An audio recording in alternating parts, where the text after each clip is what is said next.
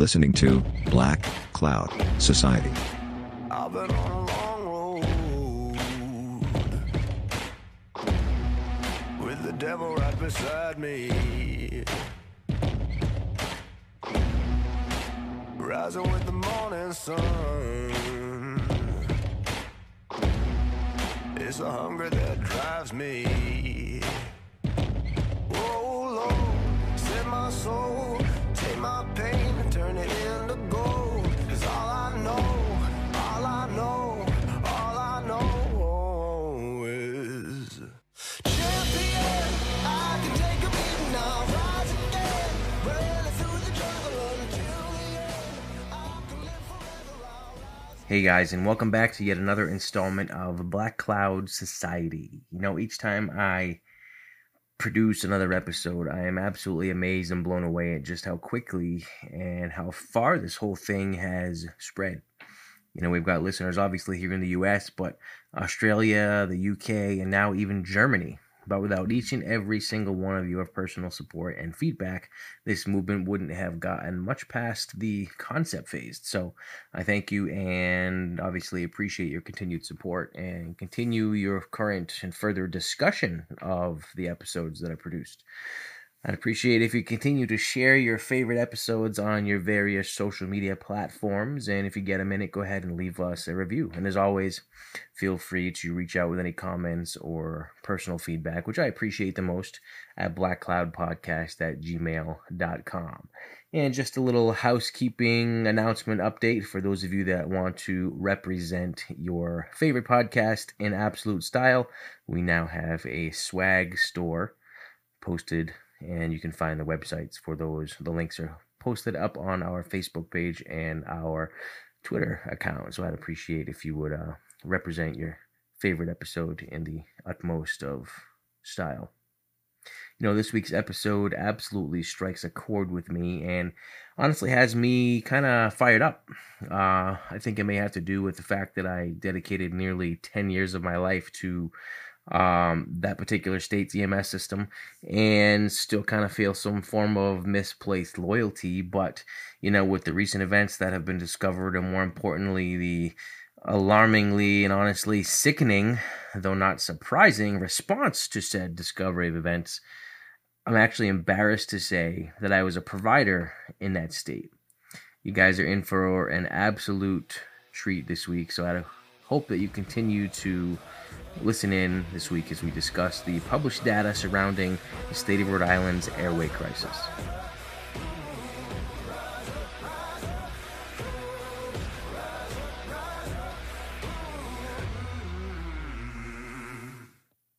For those of you that may not be aware, it was recently discovered and then published in the state of Rhode Island that over the course of the past 2.5 to 3 years, 11 separate patients have been brought into local area hospitals with not only misplaced but unrecognized misplaced ET tubes.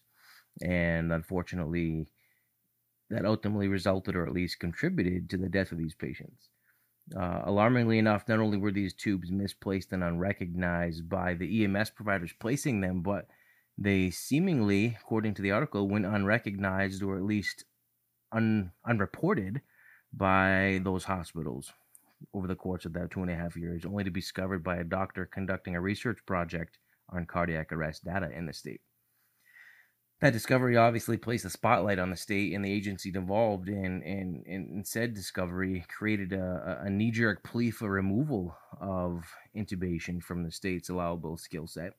However, after much deliberation and what the article depicts was a near riot situation at the State Protocol Advisory Board meeting, the skill set was designated to a paramedic-only skill set, but even with limitations on when a paramedic can and cannot actually attempt that intubation. For those of you that are unaware, the state of Rhode Island has this hybrid mid-level ALS certification that no other state in the nation recognizes, called an EMT cardiac. The certification is not quite a medic, but not quite an AEMT, and allows for cardiac monitoring, 12 leads, IVs, a handful of meds, and of course, you guessed it, advanced level airway management. Now, I could do a whole episode on why the cardiac level of certification should be phased out, but the issue of these patients being brought to the hospital with misplaced tubes is not really a matter of which level of care is more qualified, because at the end of the day, your level doesn't matter. I mean, if my daughter at 10 years old could effectively and efficiently intubate the airway mannequin, and apparently more accurate than a large number of ALS providers in the state of Rhode Island, even recognize when it's in the wrong hole. Now, I know dropping tubes on a mannequin is, significantly different than an actual person, but that being said, with seemingly fewer and fewer live tubes being used as a benchmark for being signed off in both class and ride time, the mannequin has become the go-to for gauging competency.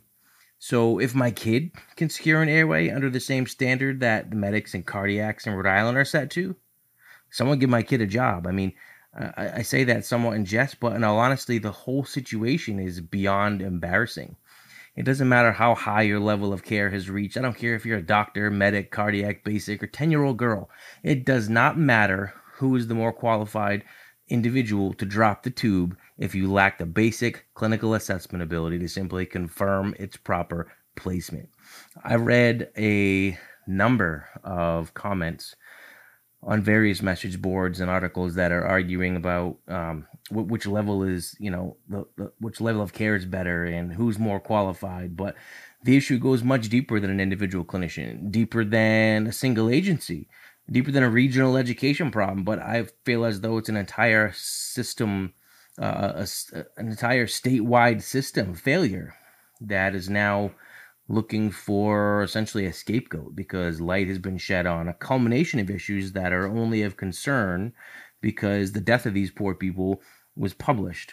So now there's no choice but for the state to go beyond reactive and provide some damage control, when perhaps a bit of proactive enforcement could not only have benefited the agencies that are seemingly deficient, but also the lives of these patients involved. But that's enough of my ranting about that situation for now anyway.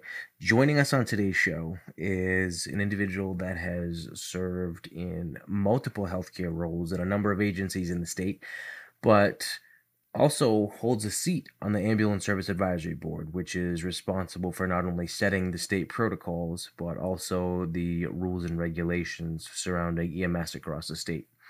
I invited her on the show as a representative of the advisory board to discuss this issue of the unrecognized and misplaced tubes, and not just the concerns that I had or the struggles associated with said events, but to discuss and possibly debate what, in my opinion, after having been involved in that system for nearly 10 years, is the underlying cause.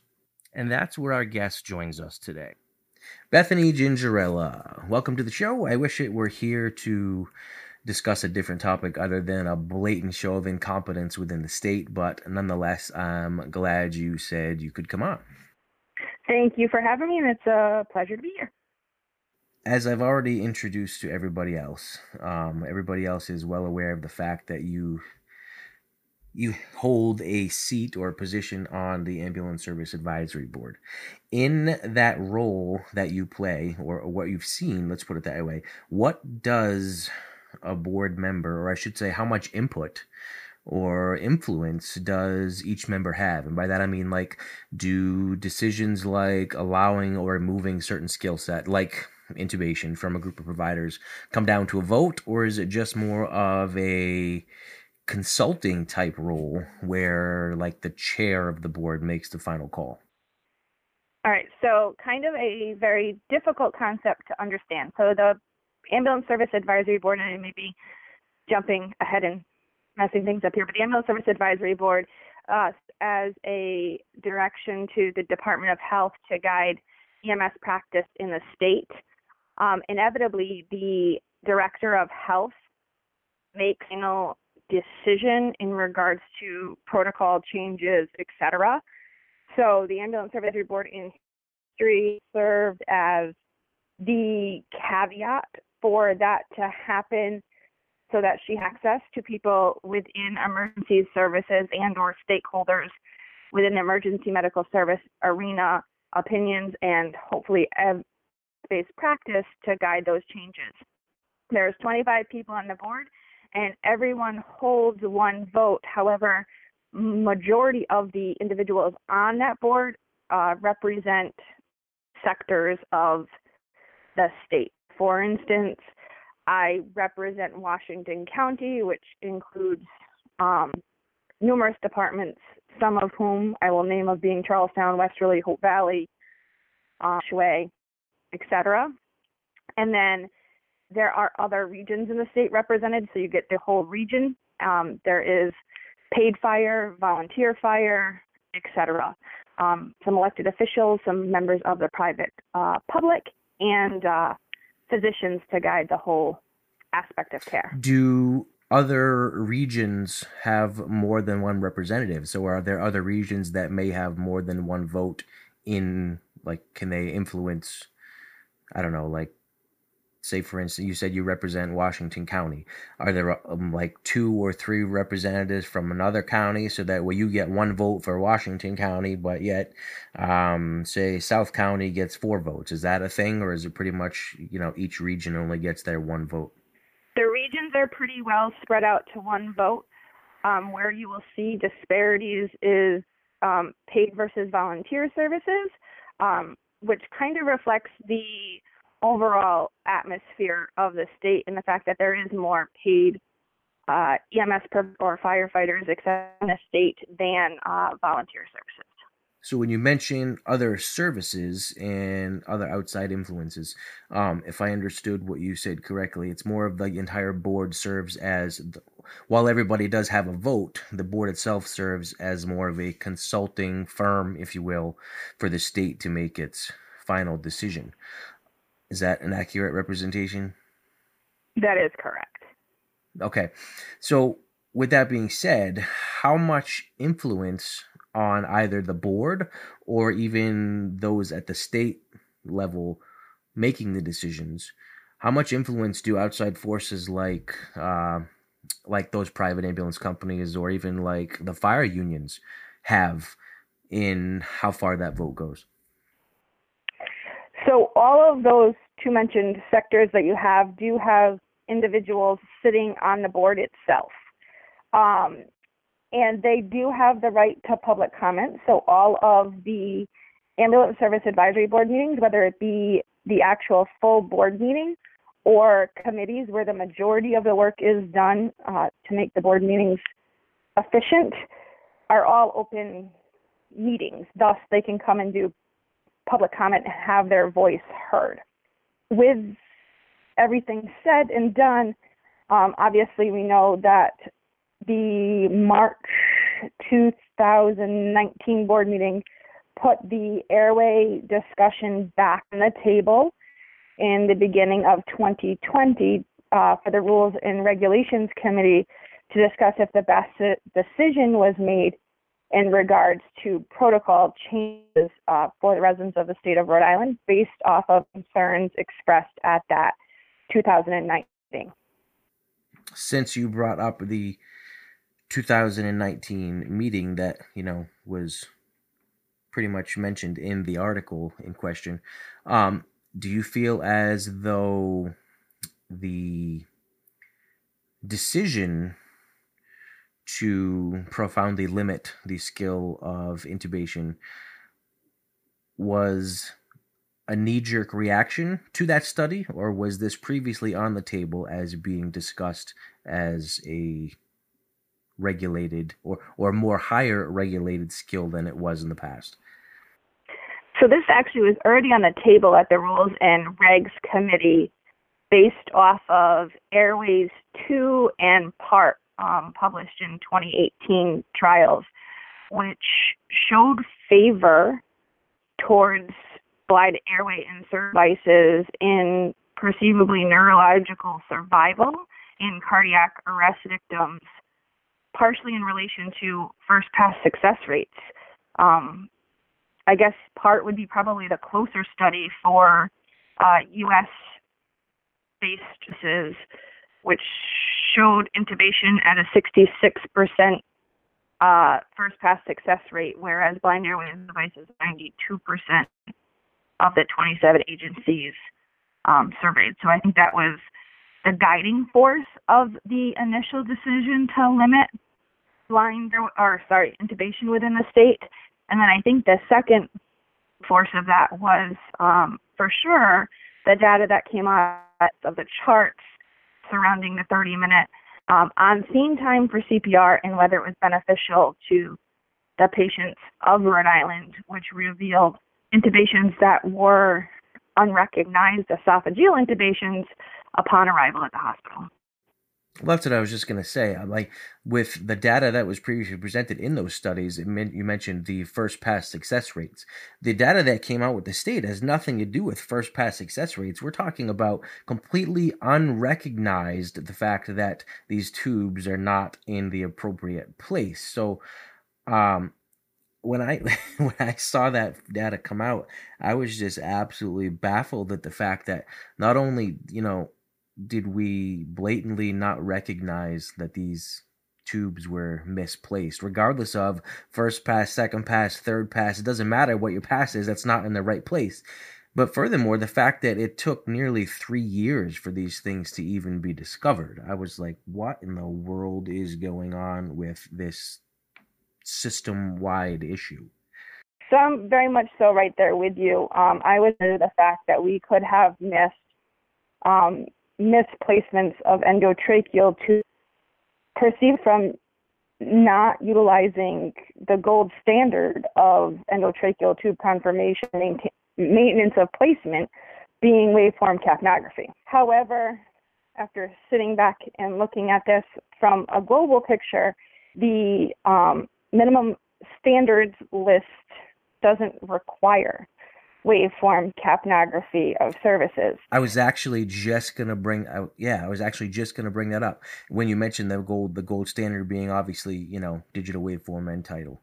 Up until I had that very same question and did a little bit of research on this, and not only further research, but given the fact that I've worked in the state for, previously almost 10 years, but the fact that the protocols up until the most recent version that went out listed, colorimetric or digital if available was the keyword, if available.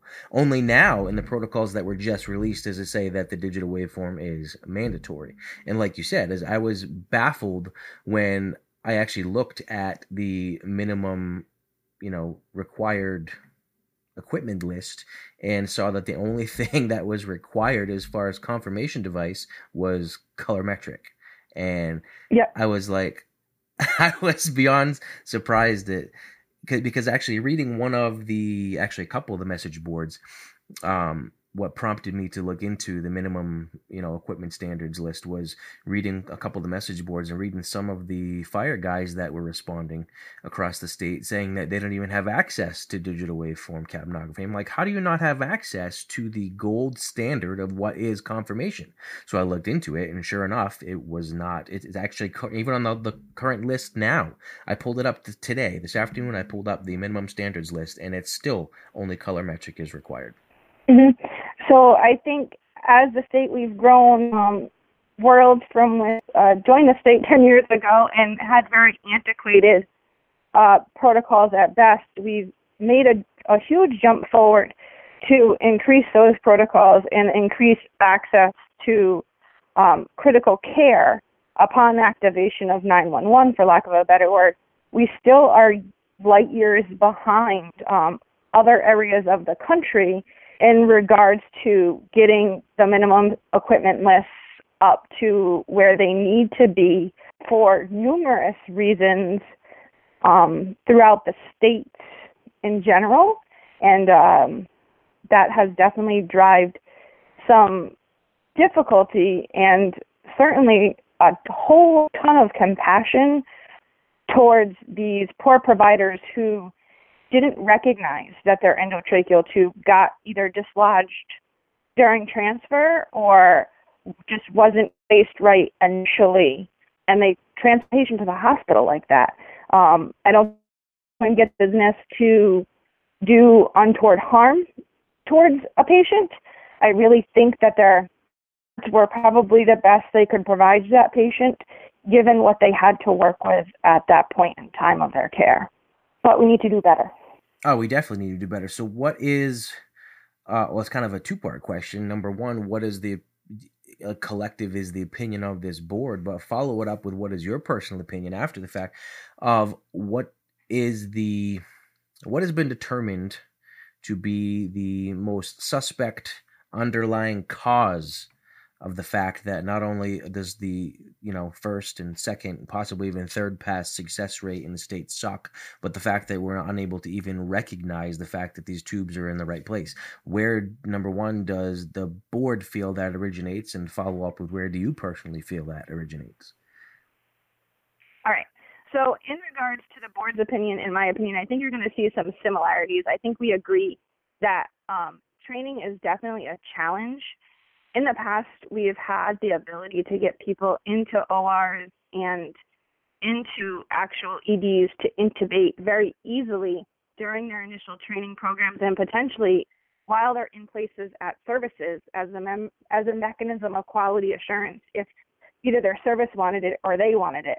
That act those live intubations has substantially decreased due to numerous factors, being just generally we don't intubate as many people as we had in the past due to non-invasive mechanisms of minimizing the need for intubation, and just the ability of programs to gain the contracts with the hospitals to get those in. So I think training is a huge part in this, so that these individuals can keep these skills up, because I don't think the intent of the board point out that any, whether it be cardiac or medic, didn't have the ability to obtain these skills if they wanted to. It was just, how do we make it so that everyone is equal across the board, and we ensure patient safety as it relates to and maintain first pass success rates, along with minimizing interruptions with CPR, etc. And the second part on the board was that gold standard of waveform capnography would be ideal. However, in some communities may be cost restrictive at this point in time, and that is definitely something else that needs to be looked at when you look at global health, in the sense that we want to be able to get you an ambulance as close to when you call 911 as possible, and we don't want to mitigate that by a regulation that says you can't operate an ambulance unless you have access to waveform capnography or whatever it may be. However, I will share that some of my concerns about waveform capnography being available in intubation would probably be essential for that role, but not necessarily promotion of global health, because we want to get ambulances to people as quickly as we possibly can. So in your statement regarding not everyone having access to digital waveform capnography, unless it's my misunderstanding of the current rules and regs, or that same minimum equipment list, that thing, in regards to in classifying a vehicle as an ALS vehicle, it must have a cardiac monitor, correct? That is correct. Do those cardiac monitors now have the ability to, I guess, be ordered without capnography? Because most of your Life Packs now, unless you're still using a Life Pack 10, I mean, the Life Pack 12s, Life Pack 15s, Physios, Zols, whatever, all of them have, digital waveform capnography. So the cost-effective argument, I mean, an inline capnograph is like $6 once you make the initial monitor purchase, which they have to have already in order to be considered an ALS ambulance, correct? So, yes, they have to have a monitor. Yes, it is still an option to not include the waveform capnography within the monitors, especially when they're purchasing refurb monitors. I gotcha. I was under the impression that, pretty much every monitor on the street right now is capable of obtaining digital waveform capnography. Unlike when I first started in the state 10 years ago, we were still using a LifePak 10. Yeah, I mean, we've moved light years ahead of the LifePak 10, thank goodness, and we've made accomplishments with acquiring 12 leads, so I'm hoping this can follow that pathway rather quickly. So you mentioned it being a strong portion of it being a lack of or a breakdown in educational standards. How much of this do you feel responsibility-wise falls on, whether it be at the state level, whether it be at the hospital level, whether it be at the individual agency level? How much of this do you feel falls on the issue of medical direction? So personally, I believe this is hugely related to medical direction. Coming from a service prior, or multiple services prior, can't even isolate it to one, multiple services prior, I know that the medical direction within the state varies based on service engagement, provider engagement, strong, robust QA, QI involvement, and the fact that that medical director is actually an emergency medical or has backing of an emergency medical physician through hands on the ground physician assistance, etc. That's certainly a challenge within the state, because without someone reviewing these charts, without someone advocating for the patients on the hospital end, being it the medical director, as to what the provider could have done better for the patient or suggestions of how to improve care in the future, it's hard to expect that the provider would know where they're going astray. Because like I said, they're not going in this to hurt people. They're going in to help people. And without someone out challenges they may be having in managing their patients, they're not going to know. You mentioned medical directors from the individual hospitals relaying information to the agencies and the individual providers, but there's appears to be a lack of medical direction at the hospital level, and that information being passed down from that ED physician to the agency, and therefore the agency's management to the individual providers. In fact, I read one article regarding this whole issue of the unrecognized tubes, and the state medical director was not even aware of the fact that this had occurred in the hospitals that he, manages. How in the world does it take nearly 3 years to discover that this occurred, and that there were deaths, that this situation resulted in patient deaths, and yet the information was never passed on from the, physician who recognized the tube had been misplaced, replaced it with an accurately placed tube, and that it was never passed on to rectify the situation, whether that be at the people above him or even people below him. Is there any regulation, or I don't want to use the term law, but I don't know what other term to put in there, but responsibility, definitely, but where does the burden of responsibility fall on the receiving ED physician to pass on the information, whether it be to the medical direction above him or even drop it down to the agency level and be like, hey, just letting you guys know this is what occurred. We need to find out why. Why are the receiving physicians not passing on this information? So I think there's a couple things, and I can't by any means answer for the receiving physicians. But I will say I've learned a little bit through this whole process of all of this coming to light, in the sense that the hospitals are not required to reap these missed intubations or misplaced tubes, because the tubes aren't placed by the hospital. So if the physician was to place the tube in the hospital and the physician was to have an unrecognized esophageal intubation, and that was found on autopsy because it became a medical examiner case, then the hospital would be required to report it because they had a missed esophageal intubation. So we know there's challenges with that in the sense that not all cases are ME cases in the state, and that some patients just go directly to the funeral home, so there's potential you're going to miss them there. So there's a if the hospital doesn't own the tube, the hospital doesn't have to report it. The onus relies on the EMS agency to report the esophageal intubation. They would have to, the unrecognized esophageal intubation. However, how can the EMS agency be reporting the unrecognized esophageal intubation if they didn't know it happened?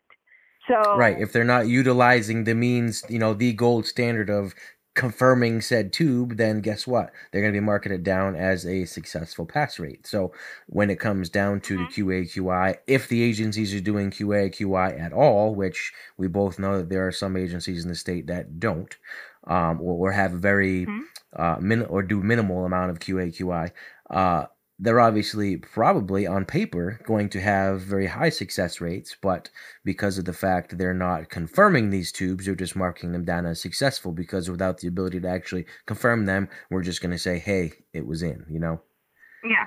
And the other challenge too is, as we all know, documentation is broadly different from provider to provider, and having eyes water reading charts through QA and QI. We know it's impossible almost to pull accurate data because people don't always default to using the drop-down menus. And it is a bear to pull data out of a service that does 6,000 calls a year to get good intubation success rates, never mind a service that does double and triple that if they're not using the drop-down fields and being honest when they miss a tube, because we've all missed a tube. We've all had to pull it out and put a tube back in, but it was recognizing that it was missed and documenting that we missed it, and then documenting the good waveform capnography thereafter if we had access to it. Oh, exactly. I have no issue with someone, missing a tube. Everybody who has the ability to intubate misses a tube. If someone out there states they've never missed a tube, then they haven't done enough of them. Let's put it that way, because they're bound to miss. What I do have a problem with is the blatant complacency or blatant, quite honestly, incompetence of having basic assessment ability to recognize the fact that, this tube isn't the place it should be. I mean, you can generally tell within the first couple squeezes of the bag that if the chest isn't rising, you're probably not in the right hole. So, I mean, how much of this comes down to the educational institutions on how they're teaching confirmation? We both know the fact that a large portion of the quote-unquote educational institutions in the state, that the quality of education, regardless of whether that's a paramedic class, regardless of whether that's a cardiac class, has profoundly diminished. We both know of, members from, cardiac classes, medic classes throughout the state coming in to do their ride time and their internships, and they're getting to us, and it's just like, where are these people coming from? How much of this responsibility do we place back on the educational programs for their lackadaisical attitude regarding basic assessment techniques?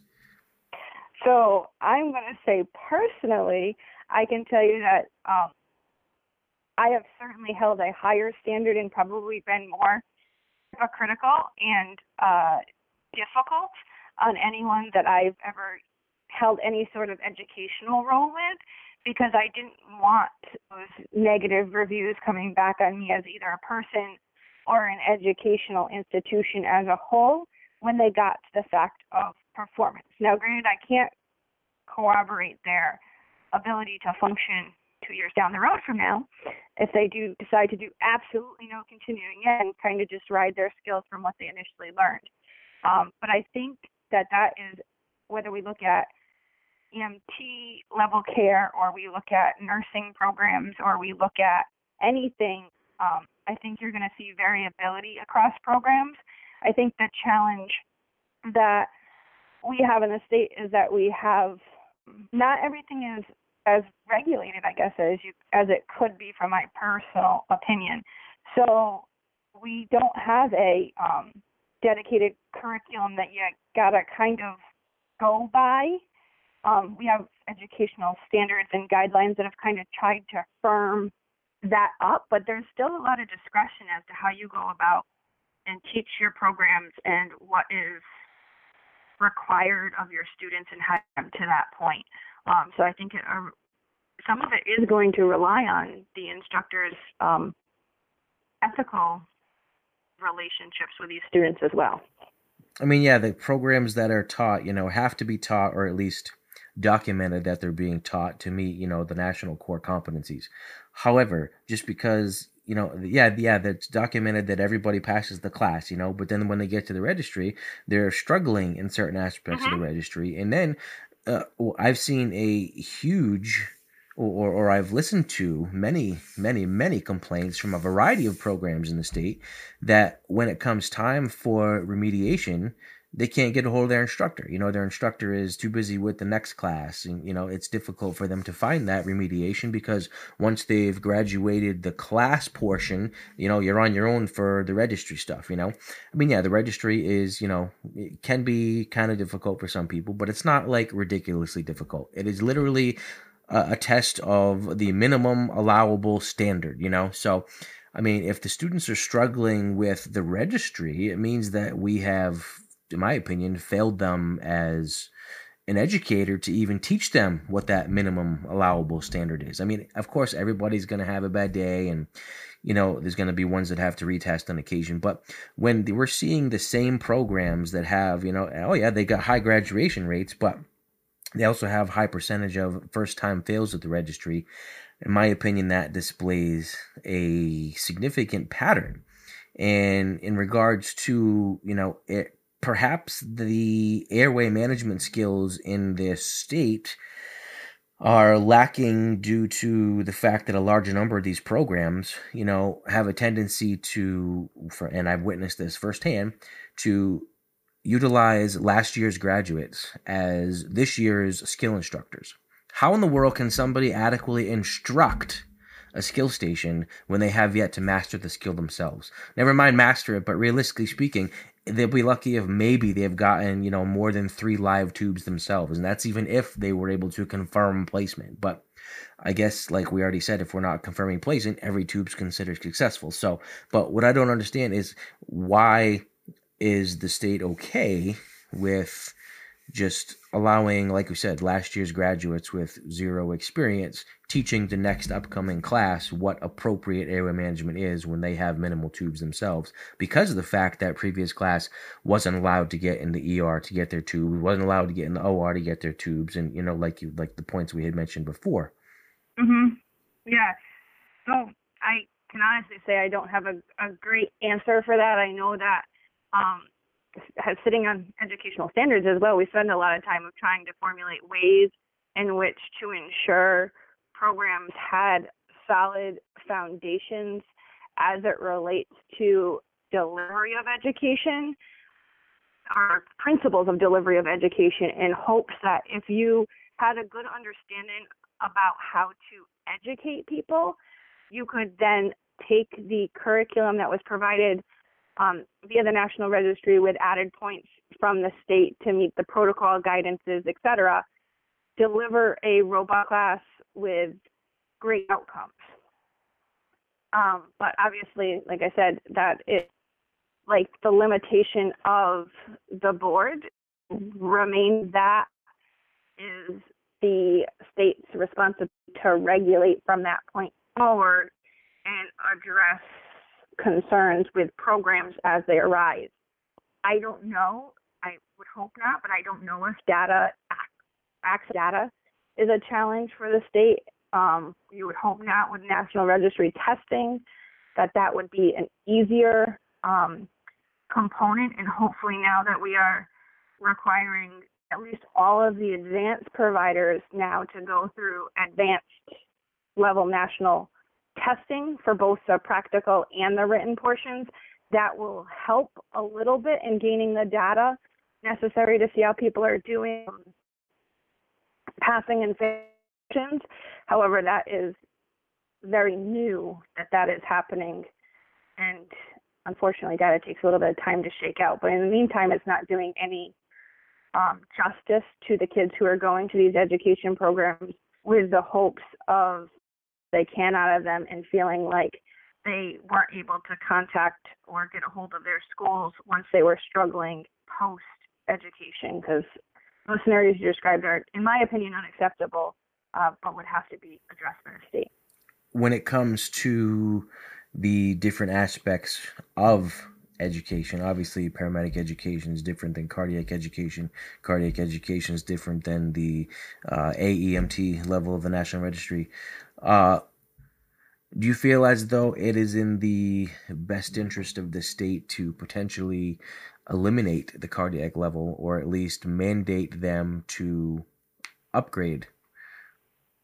So that was a quite twist topic took on by the Ambulance Service Advisory Board a few years back when we were actually trying to push stuff to national testing to eliminate the state from having to administer that cardiac test, as they were having trouble with the integrity of the test, the frequency of the tests being offered, etc. And at that time, the concern was placed that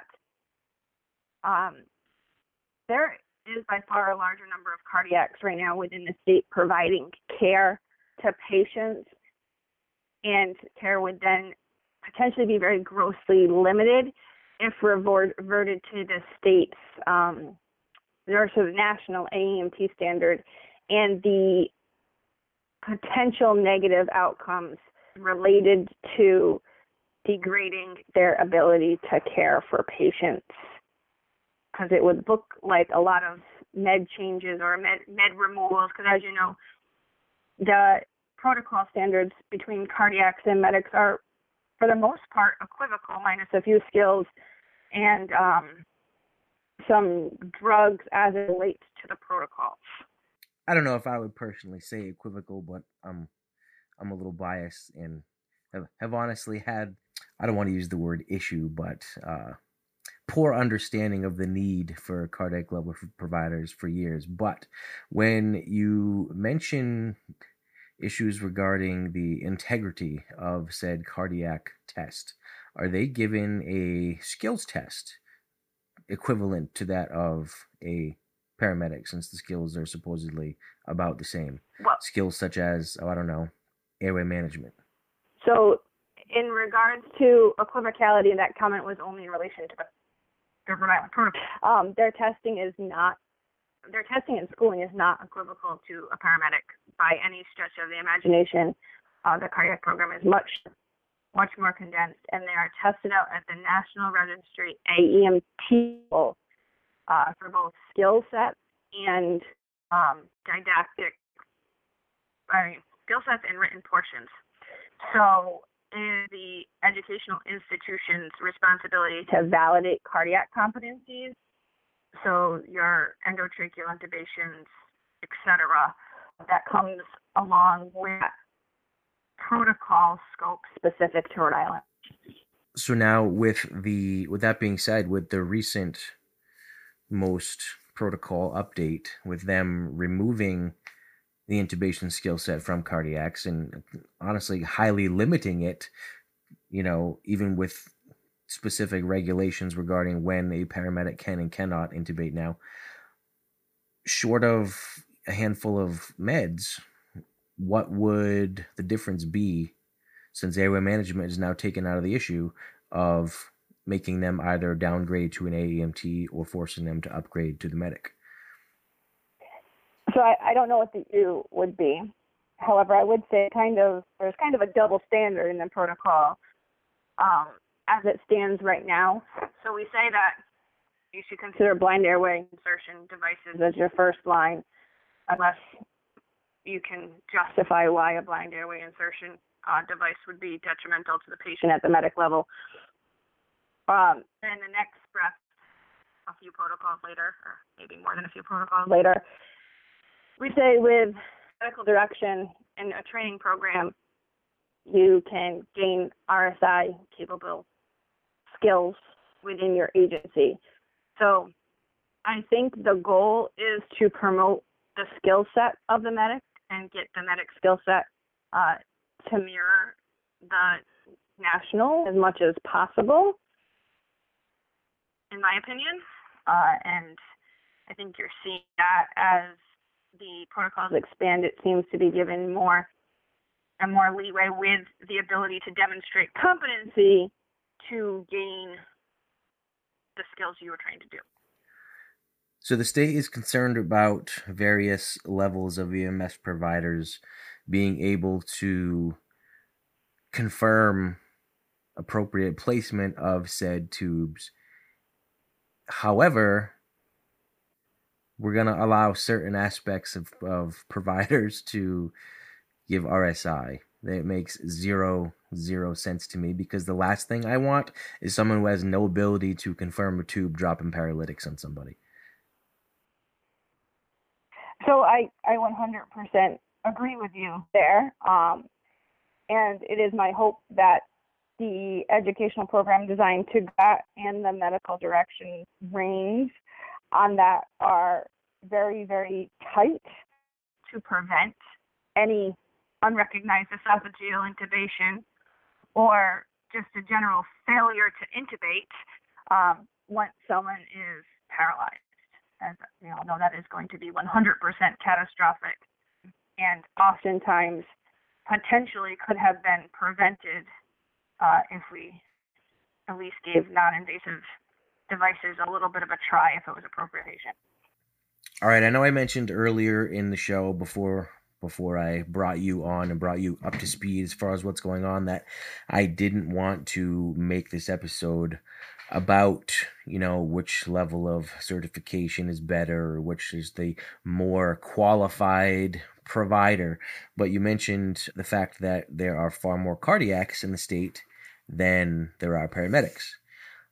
Do you feel as though there is an equal representation of all skill levels on the board, or how many of the, number one, how many of the board members are actually active EMS providers, and secondly, the follow-up is what is the split between medic, cardiac, basic, advanced, whatever levels there are? Is there an adequate level of representation across said board members, or is it skewed to the cardiac side? And a third follow-up, does that play into how things get voted on? So I personally don't know everyone's licensure level, but I can think of a good handful off the top of my head that are paramedics. So I would say it's probably going to favor more towards the paramedic end on the board, but I don't know that to be 100% true. I just know that the 4 or 5 people I can think of right now off the top of my head are paramedics who are still actively practicing. How frequently practicing, I don't know, but they are still taking runs within their systems. Gotcha. Okay, because I know earlier when you first mentioned the board, you said that I believe there were 25 members, or a representative number of 20. Whether or not 25 or all 25 are present at the same time is, neither here nor there. But I know you mentioned that there were 25 members. I wasn't sure percentage-wise how many of those are cardiac level versus paramedic level versus basic level, and if that may or may not sway a potential vote. I mean, it definitely could. If I knew the percentages, I could speak to that better. I don't know the percentages off the top of my head, but I definitely could see how it could skew a vote one way or another. It is my hope that everyone is voting based off of the evidence and not their personal opinion or belief of their practice of care. But as you and I all know, that's absolutely no guarantee in any voting body anywhere in this nation. So. And again, like I said, I didn't want to make this out to be like who the quote-unquote more qualified provider is, because in the grand scheme of things, it doesn't matter who's the more qualified. The more qualified individual is the one who has the ability to recognize that it's not in the right hole in the first place, which, as we did, I think we came to an agreement thus far in our conversation so far that it's not necessarily individual provider basis. It's not individual agency basis. It's not specifically an education aspect. It's not specifically a medical direction aspect, but it's an overall breakdown of all of those systems put into one giant fiasco. And that is exactly it. It is a bunch of contributing factors that unfortunately collided to create this issue. It'd be interesting to know how the issue pans out through the rest of the state, and not just the lifespan system where this evidence was done, to increase the data set a little bit and see what the data shows globally. But either way, if it was you or I's family member, if it was you and I's coworker, we'd want those esophageal intubations recognized. And I think as a state, we owe it to our providers to make sure they have all of the tools and training and whatever else they need to ensure that they can recognize these tubes to be where they need to be throughout the entirety of the transport, to include moving over to the hospital stretcher until that tube is confirmed by the physician who's leading the code. And regardless of, who happens to be at fault, like we said, it's not an individual person, not an individual agency, whatever.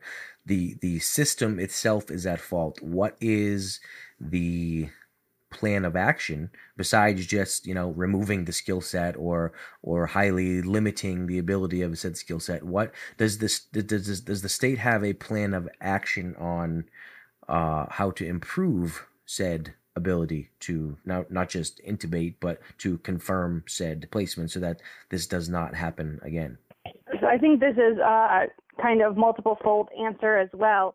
The Ambulance Service Advisory Board has thrown this conversation back on the agenda for the Rules and Regs Committee come January 2020, when the protocols as themselves are re-looked at and adjusted based off of evidence to guide change.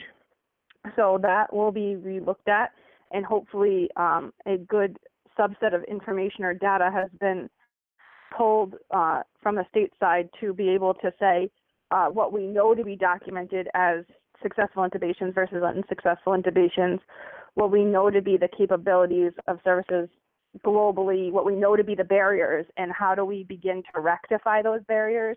Because I think a huge part of this is going to be knowing the individual barriers that present across the board, because without knowing the barriers, it's almost like you're making blind decisions inadvertently, and no one wants to make a blind decision inadvertently. You want to make the best decision the first time so that we don't have a decision that's going to impact patients negatively and have a decision that's going to impact patients positively in the end.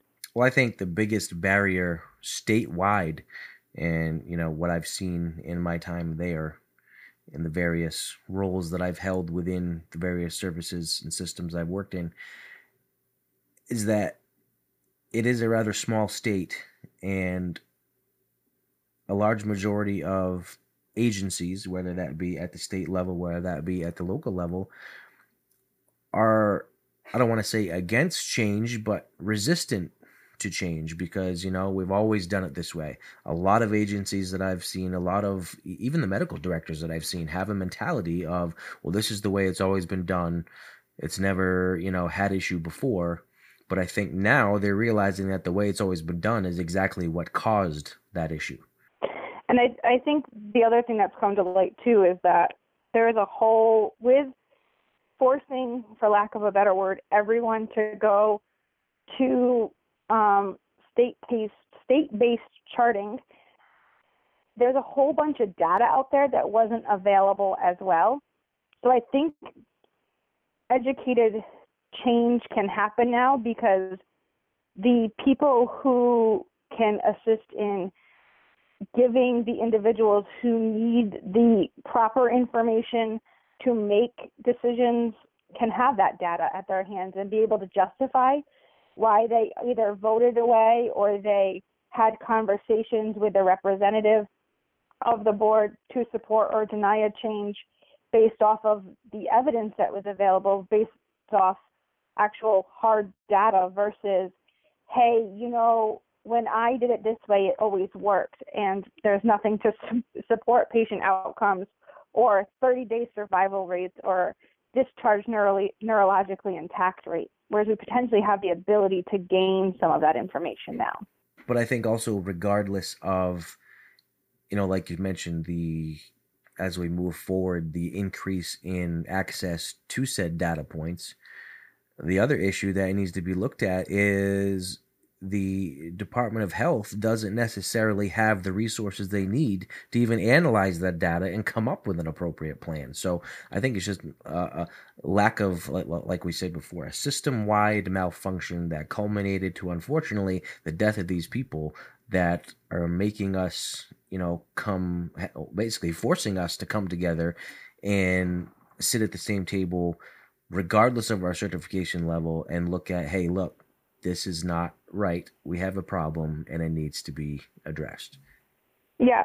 Or look at, hey, I know this is what we said we've done for years, but this is what the trend is showing from the minimal reporting we know we have in the system, because like I said, not everyone's using those nice drop-down boxes that forces you to grab the data, and at a state level, if they weren't minimally staffed in EMS, they are certainly understaffed in EMS to go through and read people's narratives to see what they actually did. So they're really truly going to rely on drop-down boxes. However, how do we get that data analyzed? How do we make sure the data isn't skewed towards one person's perspective or the other person's perspective, but truly a representation of what's going on in the state, and improve outcomes for our patients globally? Because I think inevitably everyone has to want to improve outcomes for the patients they serve globally, because whether it is me or a representative of a governmental representative, they still have constituents that you kind of have to support and address. And if their constituents find out that we're supporting and addressing negative outcomes, they're no longer going to have the support to hold the seat they hold. So that too will cycle itself out if that is the case. However, I don't think that is currently the case. I think people want to make the best decisions, but are hopefully limited by lack of access to what they need in a not functioning system. A system that definitely needs to be revamped. Let's put it that way.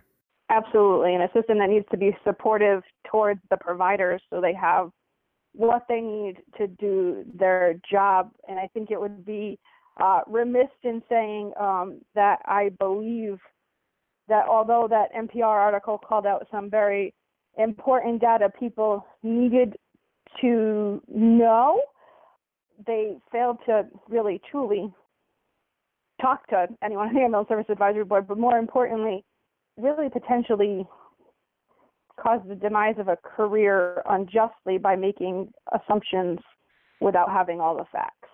But that's the media for you. That they're good at that. Mm-hmm. It's just spewing out stories before they have all the facts. And that's another reason why I wanted to have you on, not just to hear your personal opinion, but to also figure out the gist of where the state stands and what their plan of attack is, and where the Ambulance Service Advisory Board, how that whole situation comes together to culminate into what makes our protocols and rules and regs. So that was the main reason why I wanted to have you on, is because of the fact we all know that in this business, the media has a tendency to put a certain spin on things, and things aren't always as they seem. But I think we can both agree that there's a profound issue with the way things are currently done, currently monitored, current medical direction oversight, educational standards, individual continuing Con Ed standards, and individual clinician standards. They all definitely need to be revamped and advocated for.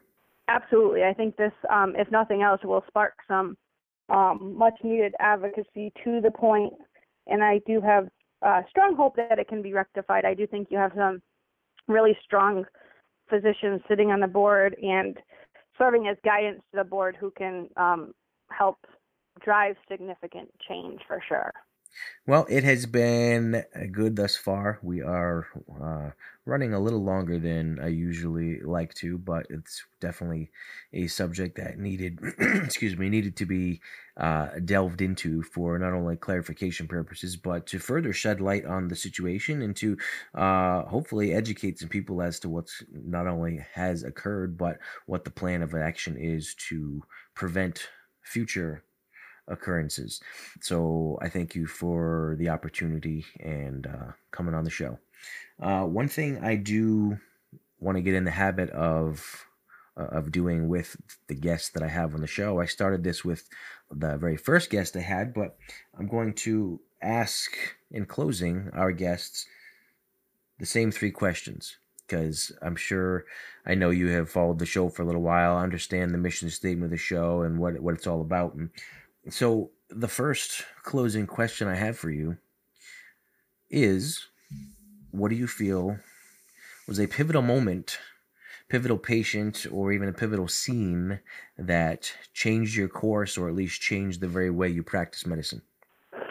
So absolutely. So I went back and forth multiple times in answering this question in the back of my head, as I can think of many patients or scenes that have impacted me and my career and continuing my education into different avenues as well. However, very early on in my career, and something that certainly shaped me into the provider I am today, without giving too much scene details, as we all know, agencies affiliated with, etc., had the unforeseen ability to respond to a horrific motor vehicle crash that required multiple agencies to extricate patients and a lot of just plain out chaos on the scene, coupled with known victims, etc., all that you can imagine going bad, and really being the lead ALS provider providing care for these patients due to everyone else being wrapped up in different parts of the scene.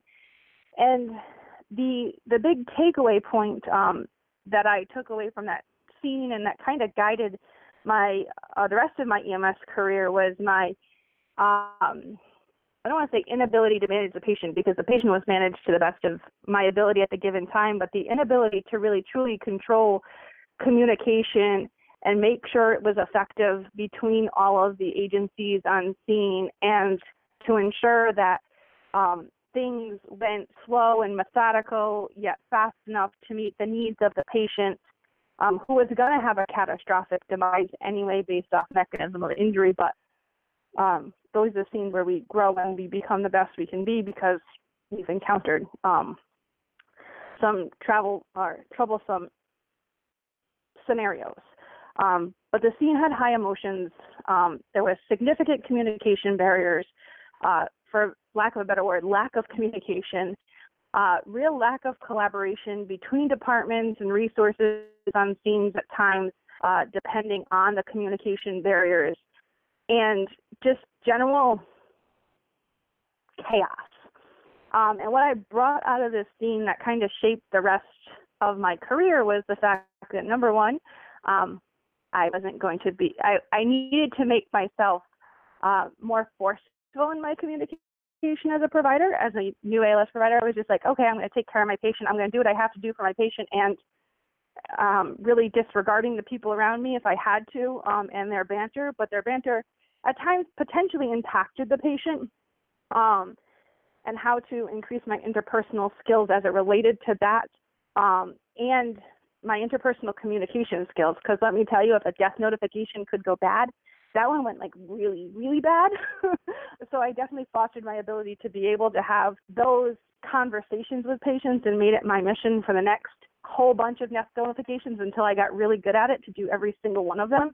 Not because it was anything any one of us wanted to do, but because it was a known weakness of mine, and I knew I needed to educate myself and have practice in facilitating what I learned. And then definitely, don't know why, but definitely fostered my desire to go into leadership and work towards advancing emergency medicine, despite how much of a headache it has been at times. I think I've had the ability to make some good impacts on the fields within Rhode Island or the providers that I've impacted, and that is truly, obviously, another reason we go into this is to make the field a better place and safer and more supportive of the people we work around. Okay, I can respect that. I don't know if that kind of answered both number one and number two question, but I'll ask number two question again, or I should say I'll ask number two question to you, and then you can kind of decide whether or not you already answered it with question number one, which you may have, but I don't know. For question number two I have for you is, thus far in your career, what has been the most important lesson that you've learned? So I will not be as wordy on this one, number one, but I will take the opportunity to answer this one. And I think the most important lesson that I have learned in the career thus far is that we are all too incredibly tough on one another or abrasive towards one another, whether it is intended to be that way or not.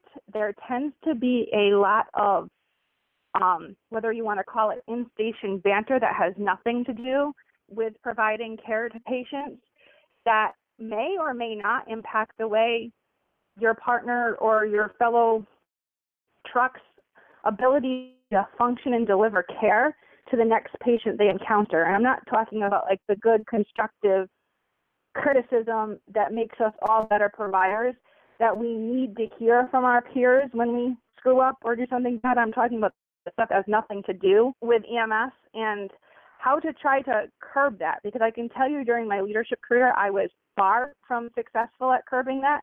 And I think that it's a challenge we're going to have to overcome in the years to come, because it's certainly not conducive environments to work in. It's definitely toxic. It definitely impacts our patients.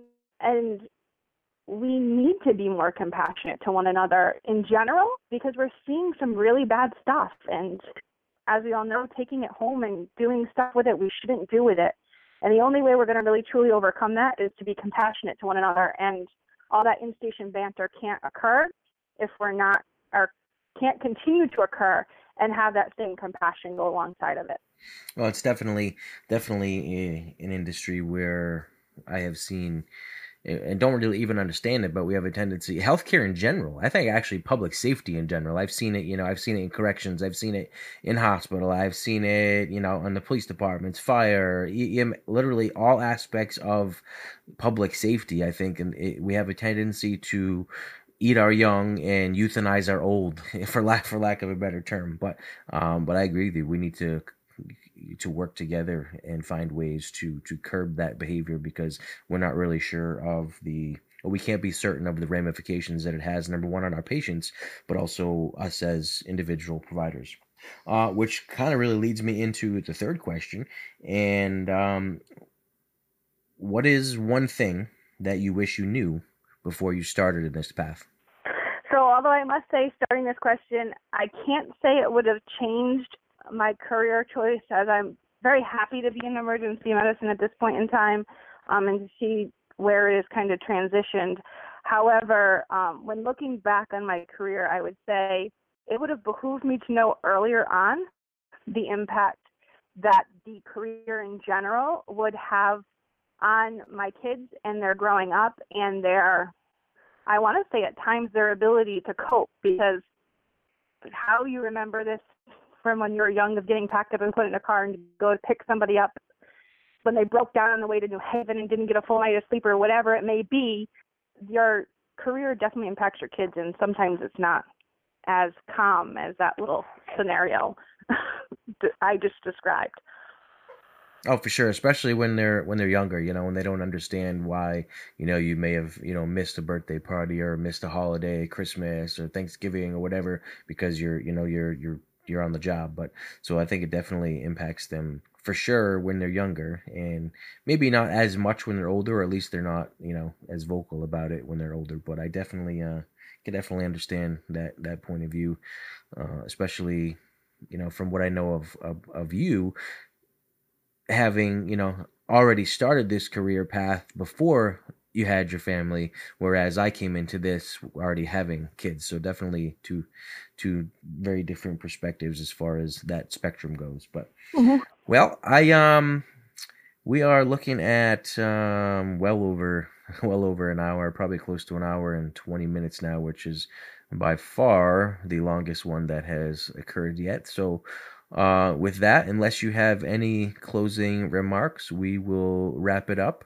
And I thank you for coming on. Well, thanks very much for having me, and hopefully everyone stays engaged through my long-winded responses, and hopefully it was enlightening in regards to where we need to move forward in the state of EMS in Rhode Island. Awesome. I appreciate your input, and I'm sure everybody else will too. I mean, no pressure, but the show's kind of gone international now, so. That's okay. Thanks for coming on. Thank you for having me. And there you have it, guys. A variety of opinions on this very, very controversial topic. I hope it was somewhat educational, somewhat enlightening, and that you were able to get something out of it. If anything, make sure you advocate for the highest standard of care, whether that be you on the personal clinician level, whether that be in your educational institutions, or whether that be actually advocating at the state level for the changes that you feel as though are going to be in the best interest of your patient. Because if you don't push yourself and continually advocate for continuously improving the standard of care and providing the highest absolute quality of care, the standard of care will be the minimum standard. And as we discussed in previous episodes, complacency kills. Until next time, guys, look out for yourselves, look out for each other. Keep your boots polished and your head held high.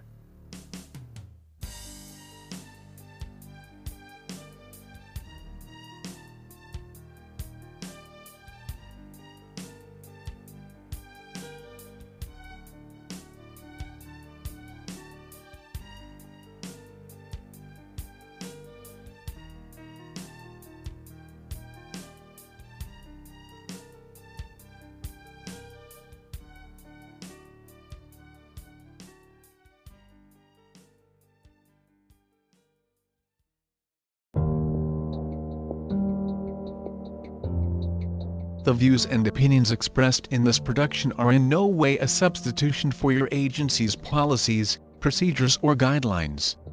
The content and ideas are that of Black Cloud Society, and in no way reflect the views and opinions of the employers of those involved with this production. We thank you for tuning in.